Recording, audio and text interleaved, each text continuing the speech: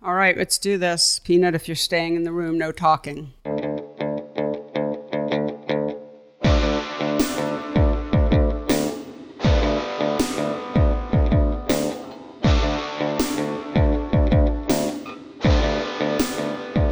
Hello, and welcome to the Photo Work Podcast, the talky and touchy-feely version of my book, Photo Work, 40 Photographers on Process and Practice.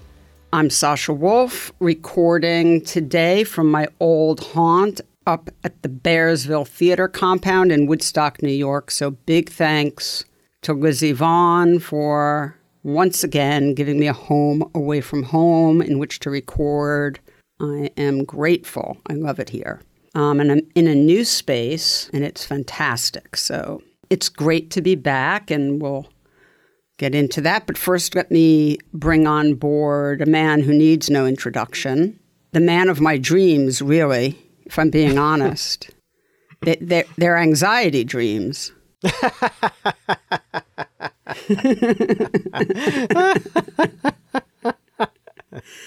But they are dreams, nonetheless. And it counts. It counts. Of course it counts. It's nice to know you're thought about. Yeah, all the time. I'm lying there thinking, half awake, half asleep, thinking, oh my God, did Michael get me Alex Oath's phone number? How am I going to talk to him? Have we been in touch with Wendy Red Star yet? Have we shipped Some equipment? of those answers are yes. Some of those answers are no.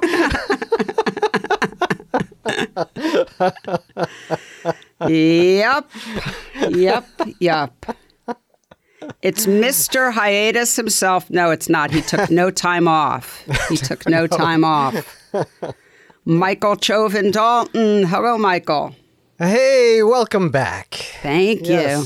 Well, it's great to be together again. I mean, of course, we've been working on the podcast the whole time, but this is our first intro in a while, and we always enjoy our little goofball sessions together. Yes. So how you doing? Oh, I'm doing all right. Semester's over, got a little, and except for graduation, which is always fun to Mazel go to. tov. Thank you. And yeah, so I have a little more time, which is good for us. Yeah, very good for us. We've got a lot of great guests coming up. One of them we've already recorded, Ron Jude, and that will be the next episode. It's actually funny because, well, two things about this episode with Alec that I want to mention. One is that it's a little shorter than a lot of other episodes. It's the irony there because I had so much to talk to Alec about. But so don't send. It's jam-packed. So short right. doesn't mean right. Short, low on content. Yes. Not low on content. But what happened was they're renovating the apartment below mine, and so even though I had an arrangement with them to not work while I was talking to Alec. Oh, you did? Oh yeah. But I think the moment I shut the door, they were like, "Yeah, right." So we had to keep stopping, and at a certain point, we just ran out of the allotted time we both had, and we had put aside quite a bit of time, but that's how bad the construction stopping and starting was, which, of course, was an editing nightmare for you, but you did a great job. Thank you. Yeah, it was less like construction and more like they were torturing walls. Well, They were using a jackhammer. Oh, my God. Yes. Yeah. So everything in my apartment was shaking. But anyway, it's a really good episode. And the other thing I just want to say that is so funny to me is that because I had recorded Ron and Alec back to back, y'all know that we start with bios. And there's two different, people usually give two different types of bios. One is the bio that sort of launches into sort of topics about their work, and it gets us right into the conversation. And the others sort of are like, that's how I wound up a photographer, the end, and then I start sort of asking questions. Ron was the extreme version of the first answer, and Alec was the extreme version of the second. Alex was the shortest bio we've ever had. I think so. I was a little caught off guard. I was like, oh, it's time for me to ask a question. Yikes. Usually you go get a cup of tea. Exactly. Exactly. I had to run back in the room when I realized that. Anyway. And Ron's bio is fantastically long, meaning that, it goes right into projects. Right, so exactly. It's two wonderful conversations with two very different beginnings. Yeah. Yes. But we've got a lot of great episodes coming up. Mimi Plum will be after Ron. And then Shakith, I think, will be after that. And then Wendy Red Star, although the order of those two could flip. Oh, no, Paul Graham. I'm sorry, Paul Graham is coming back on. So yes. Paul it's a big lineup coming up. Yes, it's really exciting that Paul's coming back on. I'm thrilled to get the opportunity because when he was on last, we talked about the group show that he had curated for ICP. One of the best shows I've seen in a while. Yep. And this time we're going to talk about his work. So that's a real thrill. Thank you, Paul. Anyway, so what were your thoughts on this episode? I loved it. I knew very little about Alex Soth outside of the work. And it's inspiring to hear someone who is so well established, who has been so influential, speak about their own struggles with uncertainty and finding your voice and staying true to that voice, which then you have this lovely conversation about the freedom you have to work before you're known and then dealing with those deadlines and those demands after you're known. It's a pretty wonderful conversation. Yeah, it was really, I thought Alec was super generous in terms of honesty and just his actual process. And this is a very process-heavy episode, I think. Absolutely. Which makes me happy, of course. And he was just warm and wonderful. And I love this episode. So I don't know if I have any announcements. I take that back. I do. This just in. Ooh, breaking news. This just hot off the presses from the Bearsville folks. So let me just throw out for anyone who's on the East Coast, some shows. May 19th, Circles Around the Sun with supporting act Michaela Davis. May 22nd, Serzo Berger and Friends. May 26th, Bluegrass Supper with Two Blue Quartet. May 27th, Carla Bonoff. May 28th, 29th, Bearsville Bluegrass Festival. Oh, I'm definitely going to that. May 29th, Bob Dylan birthday celebration. Fun. Yeah, nice lineup. So check that out. And May 28th and 29th, Bearsville Bluegrass Festival. I love Bluegrass Festival, so you might even see me here if you come over. Yeah, I love it, especially when it's live. Yeah. Okay, so thanks, Bearsville. And just so you all know, we're super dedicated to the podcast, and we're working really hard to bring you guys the absolute best conversations we can, the best guests. Or your money back. Right, exactly. Oh, my God. Money back guarantee. Yes, so we're working really hard. We're feeling really committed. I mean, we're always really committed to the podcast, obviously, but the hiatus was really to sort of tighten things up more and double down on it in a lot of ways. I don't think we know how long we're going to continue doing it, but we do know that as long as we're doing it, we want it to be the absolute best it can. So I hope it shows, and I hope all you listeners, you fantastic, dedicated audience, are happy. I just recently did another portfolio review, so I got to hear, I was out in the world, and I got to hear from so many people how much they love the podcast and how much it means to them. And so that was really terrific. So to all you folks I met out in Portland, thank you for all the kind words about it. It's very moving to me, even if I look bashful and sort of awkward in the moment when you're giving me a compliment. And I say something stupid like, well, I say so many stupid things, it's hard to know what to choose from. But what you're trying to say is you don't handle compliments that well. Well, but I hear it, and it's very meaningful. So thank you so much. Anyway, without further ado, let's get to Alex Soth, the man of the hour, and this fantastic episode. So Michael, if you don't mind, please take it away. My pleasure, and here's your conversation with Alex Soth.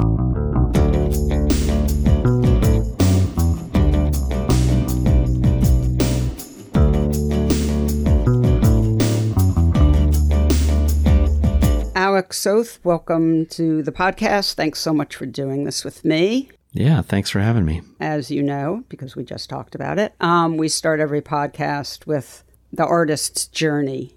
So if you could, just tell us about yours, that would be awesome. Sure. I mean, I'm talking to you from Minnesota, first of all, from St. Paul, Minnesota. And I was born and raised in Minnesota and have lived here my whole life, but for college. I went to Sarah Lawrence College, where I went to study painting and sculpture and things like that, and came out of it a photographer. And yeah, that's my story. That's who I am, photographer from Minnesota. Why this regional identity? I don't know. I guess if you maintain a life outside of New York, Los Angeles, inevitably your regionalism becomes part of your identity, I guess.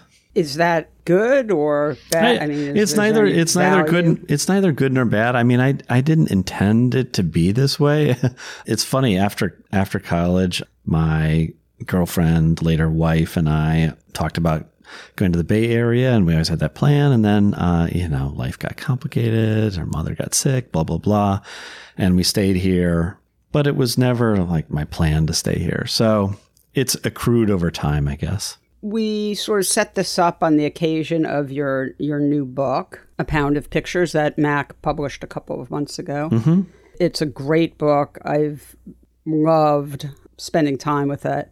Thanks so much. I said to you before we started recording, it's tricky with you because on one hand, we don't want to totally go backwards, but it's really hard to not talk about your sort of really seminal books that had such a huge influence on the fine art photography world. So I think it's worth just talking a little bit. Sure. And I should say that A Pound of Pictures is, a healthy chunk of it is backward looking. It has a retrospective quality to it. So that's kind of embedded in the new work anyway. Okay. I don't know what that means, but we're going to get to that.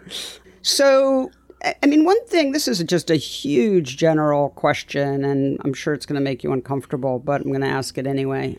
I mean, Sleeping by the Mississippi and Niagara had such a huge influence on a generation, or I don't even know if it's two generations at this point. I'm never quite sure how a generation is determined, but but it's had such a huge influence on photographers coming up after you. I know you know that, but do you think about it? How does that feel? Is it uncomfortable? Are you proud of that?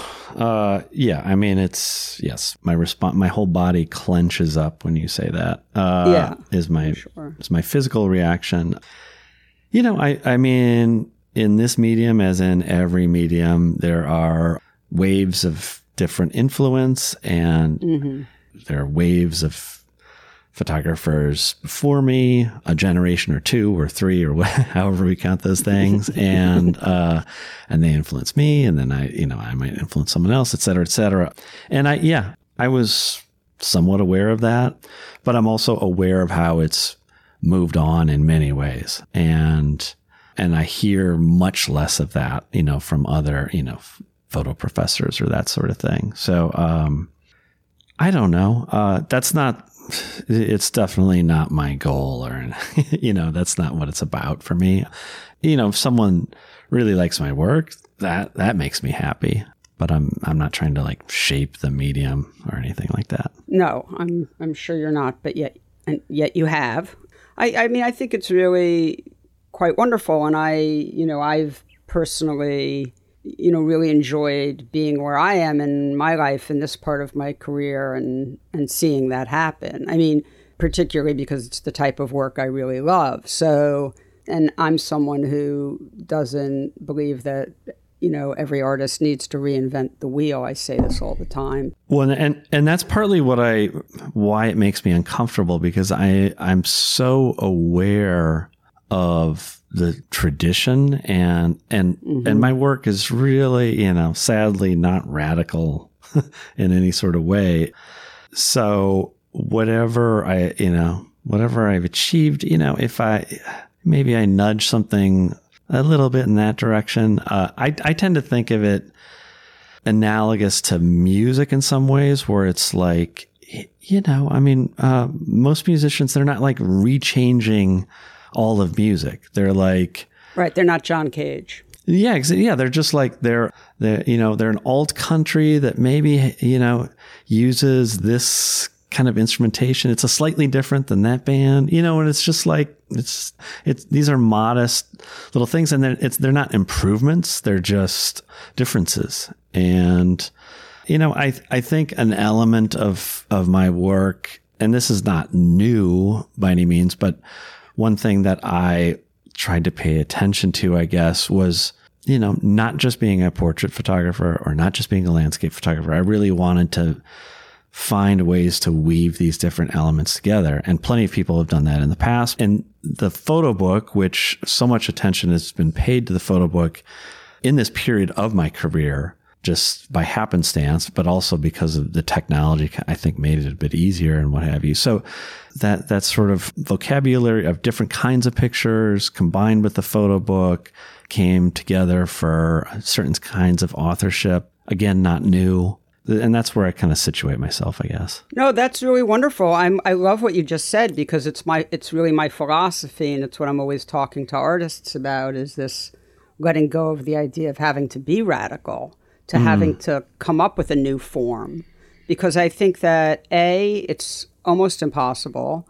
B, it can really take you towards sort of kitsch in a way, and you really lose authenticity, and you can really lose your voice. You can really screw yourself up with that. Well, so I tried to do that. First of all, when I first came to photography, it's like, I want to create a new language, and what happens if you create a new language is that no one else speaks it and you're talking to yourself.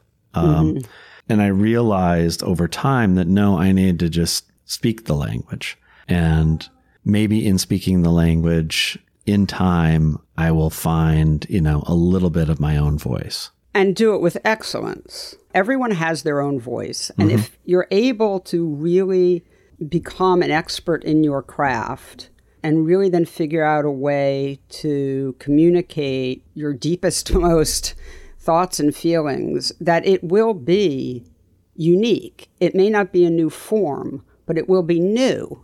It will be something I haven't seen before. And I think this idea of it being like music is really true. I mean, I'm a big Chris Stapleton fan. And, he's not doing anything that other people haven't done. But for me right now, this is the guy that speaks to me, that I really want to listen to. Absolutely. And I feel I'm learning from. And I could say that about a lot of artists as well, who, again, are not creating a new form, but are saying things that are unique to their life experience mixed with whatever they're seeing out in the world, which, of course, is what this type of photography is, right? That amalgam of Alec and Alec meeting the world. I mean, you've talked a lot about sort of being a neurotic artist. And it's funny because every time I hear you talk about that, I want to call you up and say, thank God. Because I'm really, I don't like working with artists who aren't angsty, because they generally to me don't work. It means they're not working hard enough. I don't know about, I would disagree with you there. I want artists to double back and say, well, is it good enough? Can I work harder? I've had experiences with artists who are just too self-satisfied, and then I'm sort of stuck being the one to tell them it's really half-baked. And the artists that I've worked with that have that angst either know it's half-baked, and so we can talk about that and how to make it better, or they're just not even ready to present. They know, I don't have to be like the Grim Reaper. They understand that, and they're not in that crazy rush to say, look what I've done, and isn't it fantastic? So it's a delicate balance, I guess, because we're talking about not creating a new language and all that, and so for me, what I realized is I needed to let go in some ways and not force things. And I feel like my evolution as a photographer has been a relaxing and letting go a little bit and relearning how to let go. So there's that. And I guess the flip side is not becoming too confident or too happy with oneself. But neuroses kind of goes against that feeling of letting go. So it's a balance, I guess. I do know plenty of, super confident photographers who I admire. I mean, I guess it comes down to like, everyone's different and you got to be authentically yourself in the end. And I am authentically neurotic. So I got that going for me. I think that confidence, I think all these things can mix, you know? Mm-hmm. I mean, I think you can be confident and also, I mean, I consider myself a very confident editor of other artists' work. I always joke around that I think I'm the best editor in the world, and I'm only half kidding, or maybe I'm not kidding at all. Yeah. But I take it so seriously that nothing gets edited quickly, because I always know, for instance, that whatever mood I'm in is going to affect an edit that I do. Mm-hmm. So I always edit things numerous times over time. Mm-hmm. So I'm not just in one space. So there's all these sort of fail-safes built in. And, there's a little bit of, you could say there's a little bit of angst or neuroses in that. But I guess it's just the way we define the term. But I'm more comfortable with that type of rigor and second guessing and not being too self-satisfied, I guess. Yeah. And like I said, I think there's a balance because, you go too far and then you can never make a decision too. So it's... you can't be that person. You can't become paralyzed. Right. But that's pretty far down. Yeah. But it's something I've thought about in terms of just like mental health, because it's a cliche to think, you need to be mentally ill to produce great work or what have you. But for whatever reason, I found that if I'm extraordinarily content, I don't make my best work. And if I'm really depressed, I can't do anything. So it's kind of this middle ground where I do best. Well, if you're too content, you're probably not as curious about your inner life. Yeah. No, it's true. And I just don't have a great need to produce something out of that. I can just like enjoy the view. I don't need to save the damn thing on film, Well, it sort of leads me to like something I wanted to talk about, which is going a little bit out of my chronology here. But there's been a lot of talk about A Pound of Pictures, your new book, being sort of inward looking, it being almost having that meta quality, being about photography and your relationship to photography more than your previous work. And I get that from the viewer's perspective. But aren't all the pictures you or anyone makes about you all the time? I mean, at the end of the day, doesn't every picture tell us something about the artist? Whether it's Sleeping by the Mississippi or A Pound of Pictures. I mean, it is always has to be about you because you're making the choice to take the picture. Yeah. I agree. I think some people are more, it's more inward looking than others. And in my own case, I think of myself as a very inward looking photographer who can only make work if I go out into the world. And it's like, it's finding some balance between those two things. So if I work in a studio situation, for example, I get so inward looking that it becomes self-indulgent. And if I'm just like, if I'm trying to do documentary work that's good for the world and I'm out in the world, it also rings false for myself. I admire other people that do both of those things. It's a mix of in and out, but it always starts inward. And I would say that about every single project that I've done that I feel good about is it started from looking inside myself. Yeah. So one of the things that's been talked about a lot, also in relation to A Pound of Pictures, your new book, for anyone who's sort of, heard it discussed or read about it or whatever, is that you had abandoned your original idea, and I'll let you talk about that. And the question I'm going to have at the end of it, and I'll ask it now, is, is there really any harm in abandoning a project? Because I'm always really pro just go for it, and if it doesn't work, who cares? I mean, I feel like photographers are sort of more sensitive that way, but screenwriters and poets, et cetera, and a lot of other artists, start things all the time that don't go anywhere. It's just, I think, are more comfortable with knowing that that's part of the process. Yeah, it's a tricky thing. I've abandoned, multiple things over the years. I guess it's just the further along you are with something, the trickier it is. And yeah. And one problem that I've encountered is that since I start from an inward looking place, if my state of being changes in the course of a project, I find it hard to continue with it in some ways, if I'm to stay in the zone with it. That makes sense. Yeah. And setting aside the beginning part of A Pound of Pictures, which I changed, there was the pandemic, and it was like this just radical shift in the world. And to re-enter the making of that work after that was really challenging. And I eventually did get back into the flow.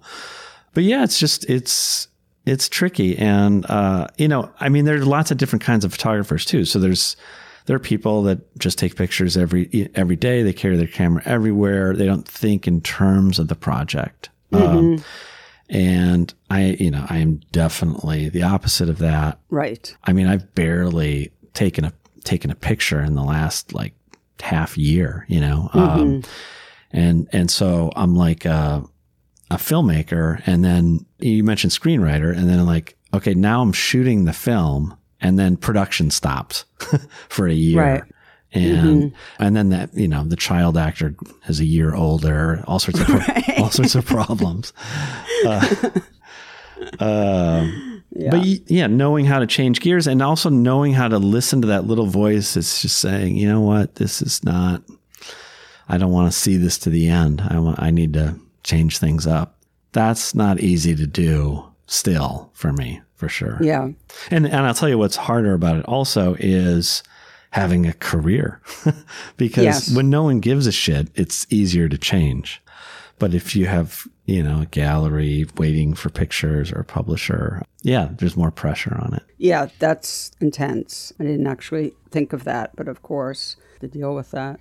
Yeah, and there's all sorts of upsides to having a career. But one of the things, going back to Sleeping by the Mississippi, something I think about a lot, it was that I was in this special place where I had worked with my craft for long enough, for a decade, that I knew the tools.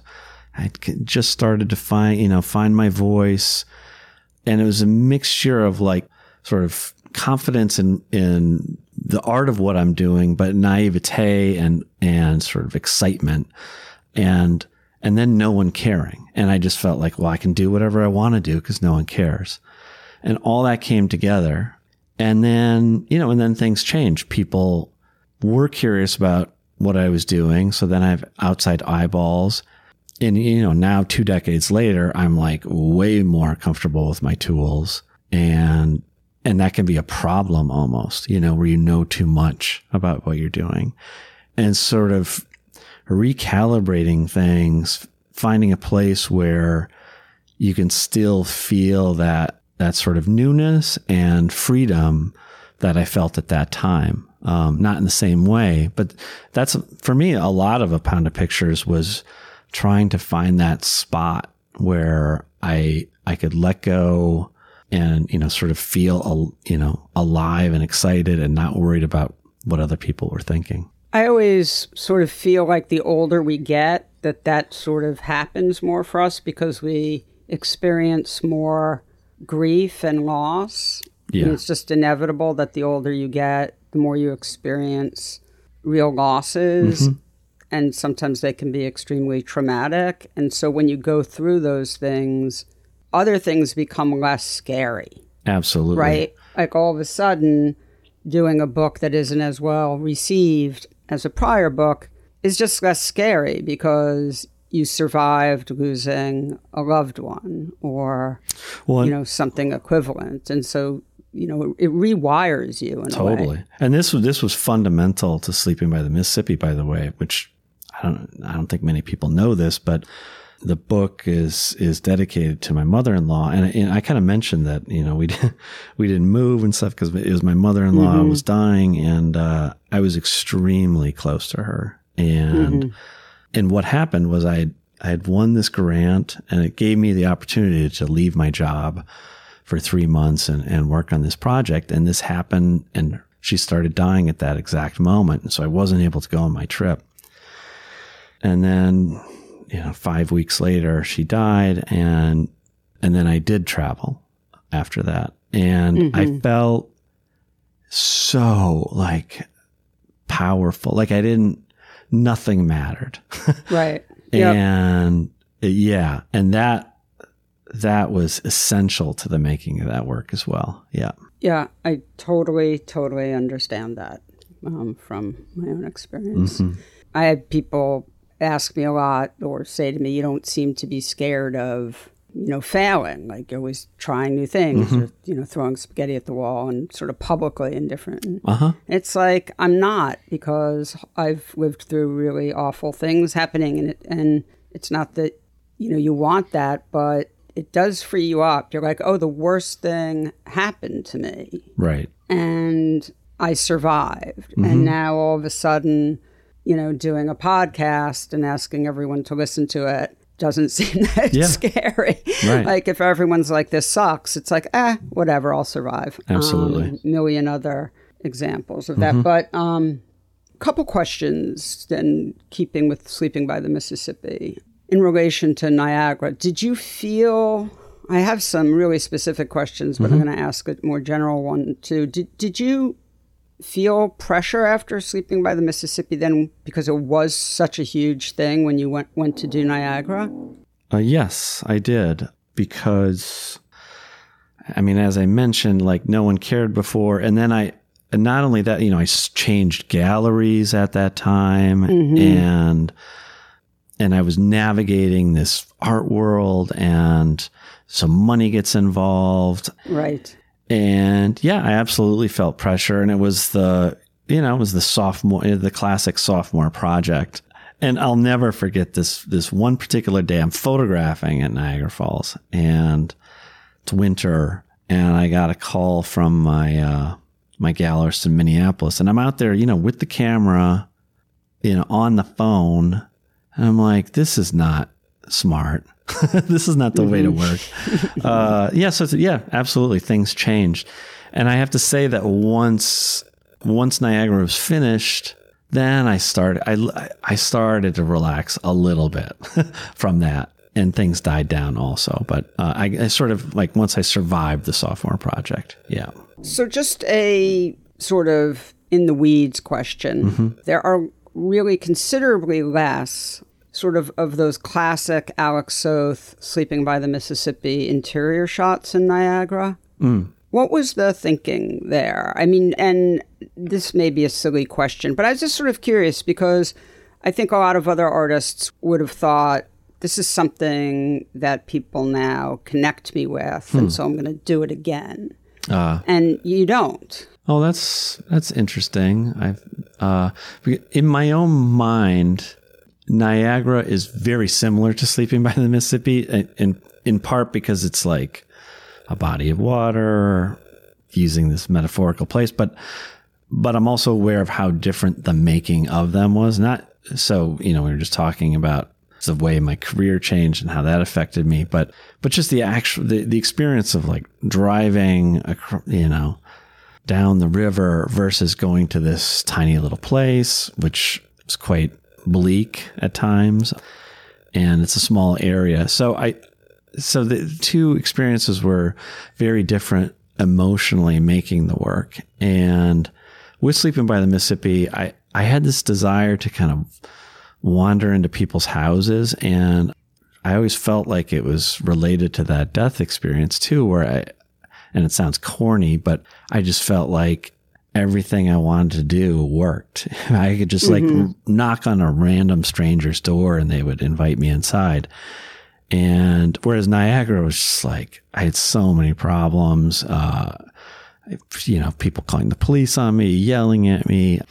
And so, the goal to like get inside in that way it just wasn't there. So that's different. And then they were just like structurally different. Niagara, I kind of built it on this idea of kind of German typology, but then woven together. So these like buildings, the falls, these nude portraits, these letters, and then weaving these elements together. And interiors just wasn't one of those elements. One thing that's really struck me is when I was reading a lot about Niagara is how many people sort of thought of it as being quite melancholy.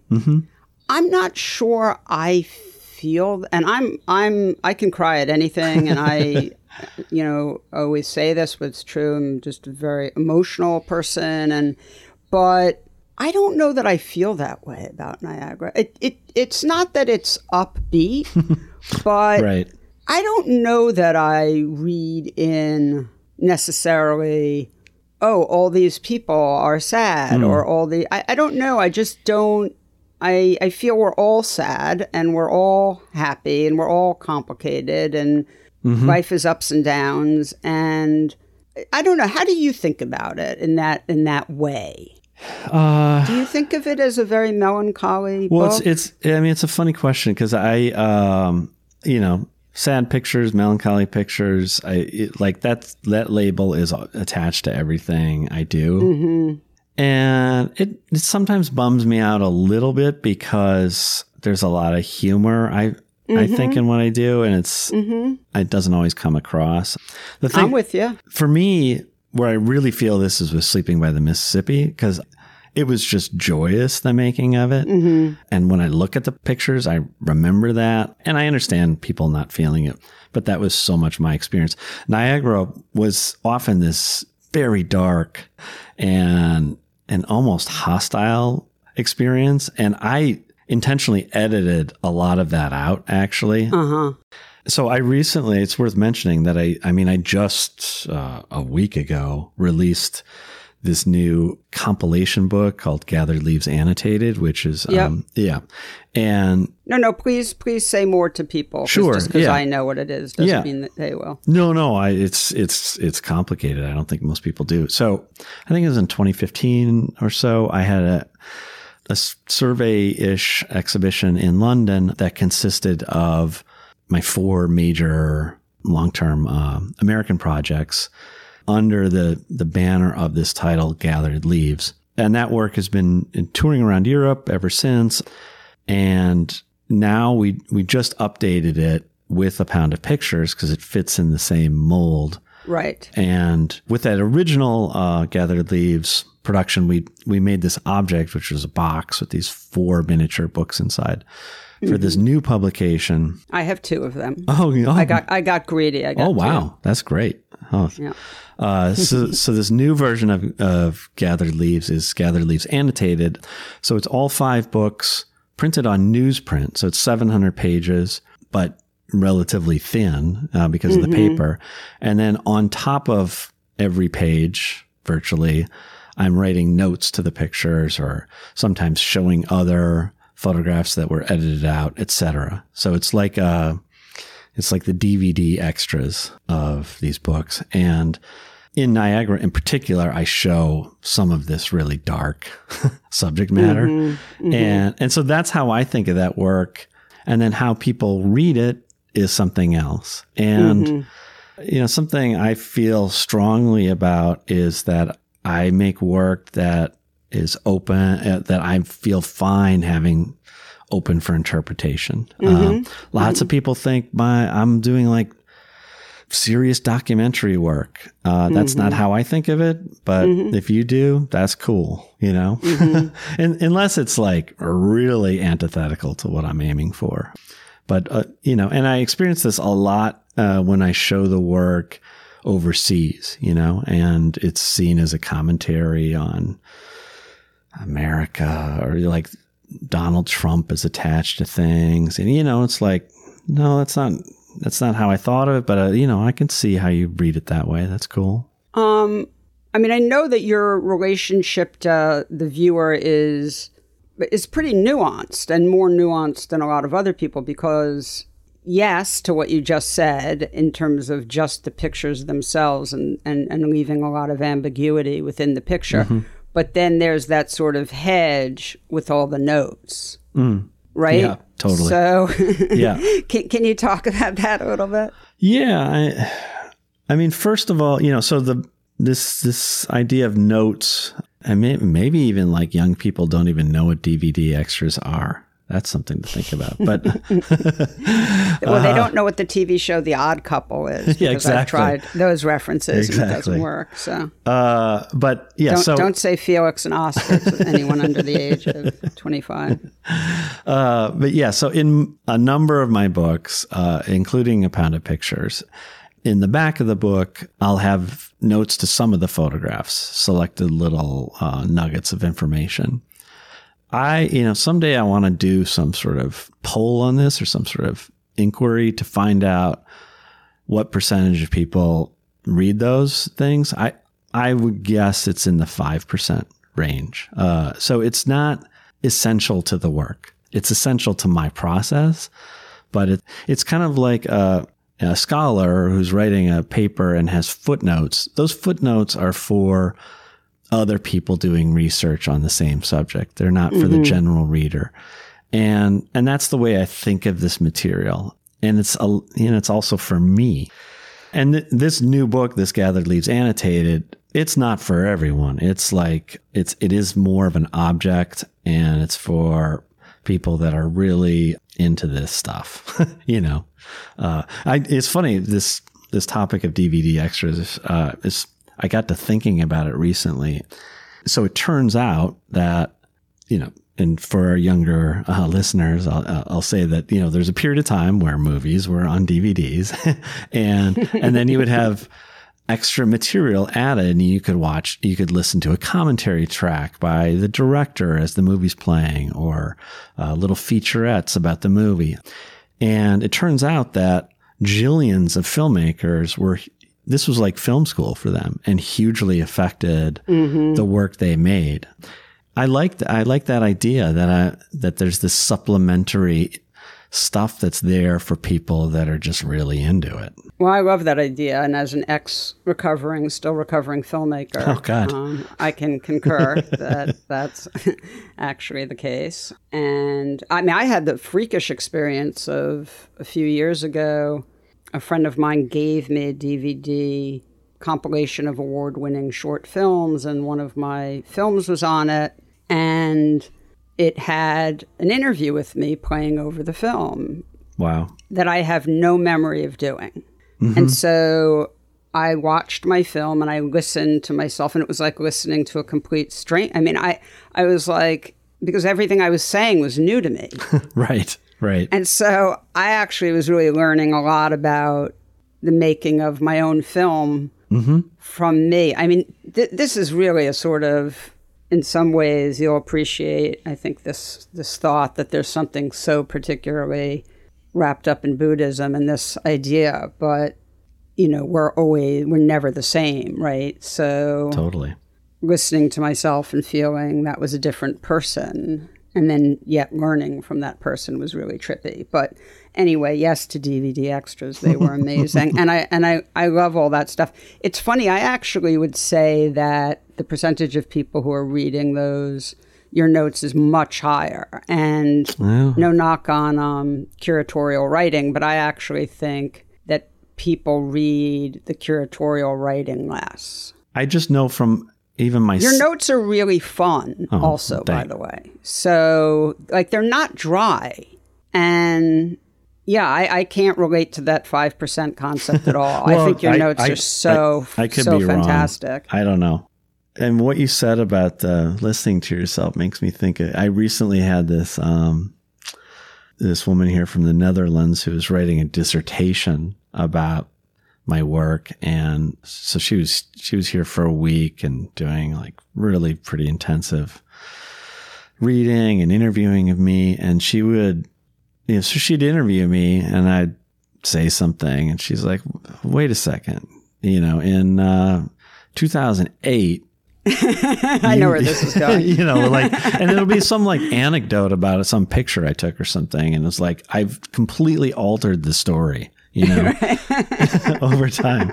And it's fascinating. Yeah, we are not the same, and our memories are just like reprocessing everything. Yeah. And what we think about things. I mean, as someone who was obsessed with Emerson when I was in college and for many years after, I still, I'll just say to those of you who don't know this is sort of a famous Emerson quote, but, foolish consistency is the hobgoblin of little minds. So it's like every time someone says to me, but wait a second. Yeah. A few years ago, you said, well, I just, take out Emerson and say Absolutely. Foolish consistency is the hobgoblin of little minds.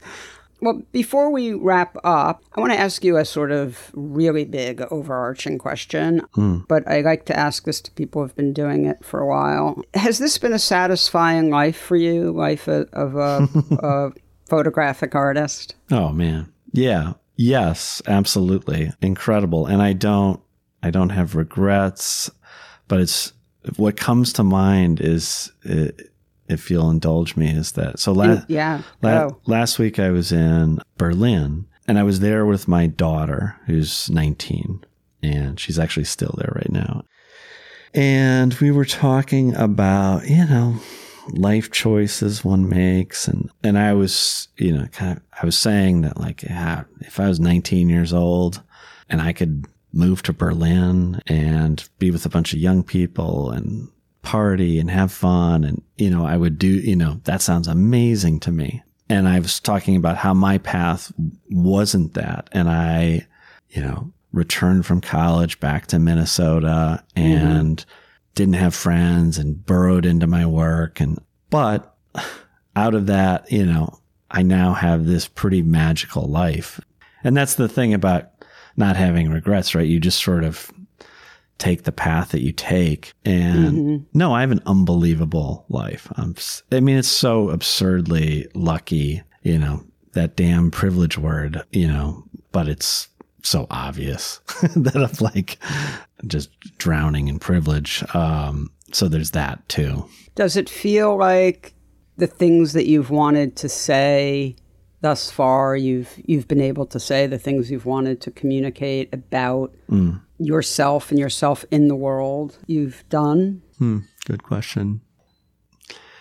The reason I'm pausing for your question is that I don't know if it's about me having a thing to say.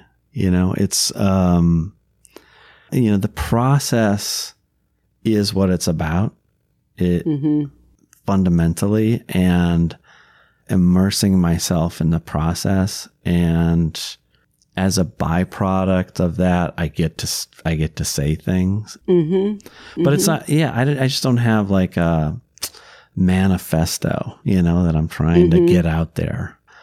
But I've gotten so many opportunities to immerse myself in the process, and presumably I'll get to continue doing that. So. Yeah, it's pretty amazing. Before we go, I do want to ask you about your next, well, I don't know if it's your next project, but you do have a project coming up with Aperture. So what's that about? Yeah, well, just in talking about next projects and all that, one of the ways that I've set up my career is to work on these large scale projects. And then in between them, or sometimes during them, I'll do little experiments or little commissions, little challenges. I've do, done some performances, really crazy stuff. And Aperture Magazine asked me to guest edit an issue, and I thought, wow, that's an honor. That's cool. And what am I going to do? And then suddenly, right after they asked me this, I was like, uh-oh. What am I going to do? Because God, I feel that way all the time after I say yes to something. Yeah. But also it's like, okay, so this white Midwestern guy wants to edit an issue. Like, is this what we need in the world? And what am I going to do? The Minnesota issue. And then I realized, well, this is a challenge to like, come up with a theme that's, somehow connected to my work, but really open-ended. And I chose this theme of sleepwalking. and of course that could mean dreaming. It was just sort of a different way of saying something that was about stream of consciousness and that would also go where it wanted to go as an issue. And it was an opportunity for me to share some things that I loved, but also have the editors that I was working with introduce me to artists and writers that I wasn't familiar with, and not have the issue be overdetermined. Because that is my goal as a photographer too, is to not know exactly what I'm going to do. So that was really fun. And I think there's going to be some juicy new discoveries I know there will be for people, even if they're super photo insiders, because I certainly didn't know a couple of these things. So it's going to be cool. Yeah. That's exciting. Yeah, it's going to be cool. Great. And that comes out probably very soon. Yes, summer. Oh, summer. Okay. Whatever that means. Yeah, I don't even know. Yeah. June or July, probably June. And I have to say, this isn't about pimping Aperture, but pimp away. No, I've been saying this for years now. The quality of the magazine is ridiculous. Yeah, it's amazing. Yeah. Ridiculous. Yeah. It's like it's so full of material plus well printed, and it just like I can't believe how good it is. And and in this day and age when like magazines aren't so necessary because of the internet, it does sort of stand out that way. It's cool. No, they're really beautiful. I think they're real collector's items. Oh my God. And, you put them on your shelf with your books, and absolutely. That's where mine are. Absolutely. Well, Alec, thank you so much for spending time with me today, putting up with the crazy construction that was periodically going on around me, and just for hanging out and sharing your thoughts. I really appreciate it. That was a pleasure. Yeah, that went by in like 5 minutes. Yeah. That's always a good sign. Yeah. And I feel the same way. So thank you. Be well. Take care of yourself. Don't get too complacent. That was COVID related. Yes. And we'll talk again. Very good. Thanks so much. Okay. All right. Thanks, Alec. Bye-bye. Bye. Photo Work with Sasha Wolf is produced by me, Michael Chauvin-Dalton of Real Photo Show. The associate producer is Taylor Selsback, and the executive producer is Sasha Wolf. Our theme music is by J. Walter Hawks. If you like the show, be sure to subscribe and rate us with all the stars available on your listening platform.